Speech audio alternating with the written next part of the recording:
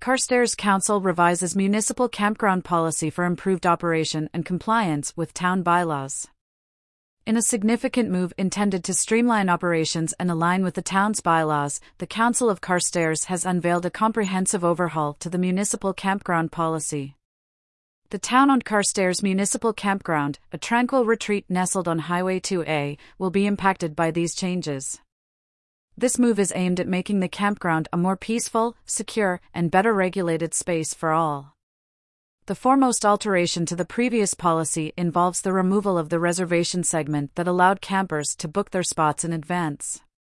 While the previous policy required reservations to be submitted in writing and then confirmed by the town, Mayor Lance Colby clarified that reservations were never actually taken at the facility. "They never really did take reservations," said the mayor, who expressed that the new policy merely affirms the long-standing practice of the campground operating on a first-come, first-served basis. Changes have also been made to the registration protocol at the Carstairs Municipal Campground. The previous regulations stated that unpaid patrons occupying a site would be requested to make a payment by the appointed operational service directors or town staff. Failure to comply would lead to eviction. Under the new policy, immediate eviction is the consequence of failure to register and pay for an individual item. On the subject of noise control, the updated regulations now decree quiet hours from 9 p.m. to 7 a.m. on weekdays and 9 p.m. to 8 a.m. on Saturdays, Sundays, and holidays. This adjustment, brought forward an hour and a half earlier from the previous 10:30 p.m. start, is an attempt to adhere to the town's noise bylaw more closely. Mayor Colby explained, "We wanted to streamline the policy to have it follow, to conform, our noise bylaw. Campground operators and visitors alike will have to respect these new quiet hours, encouraging a peaceful and serene camping experience for all patrons."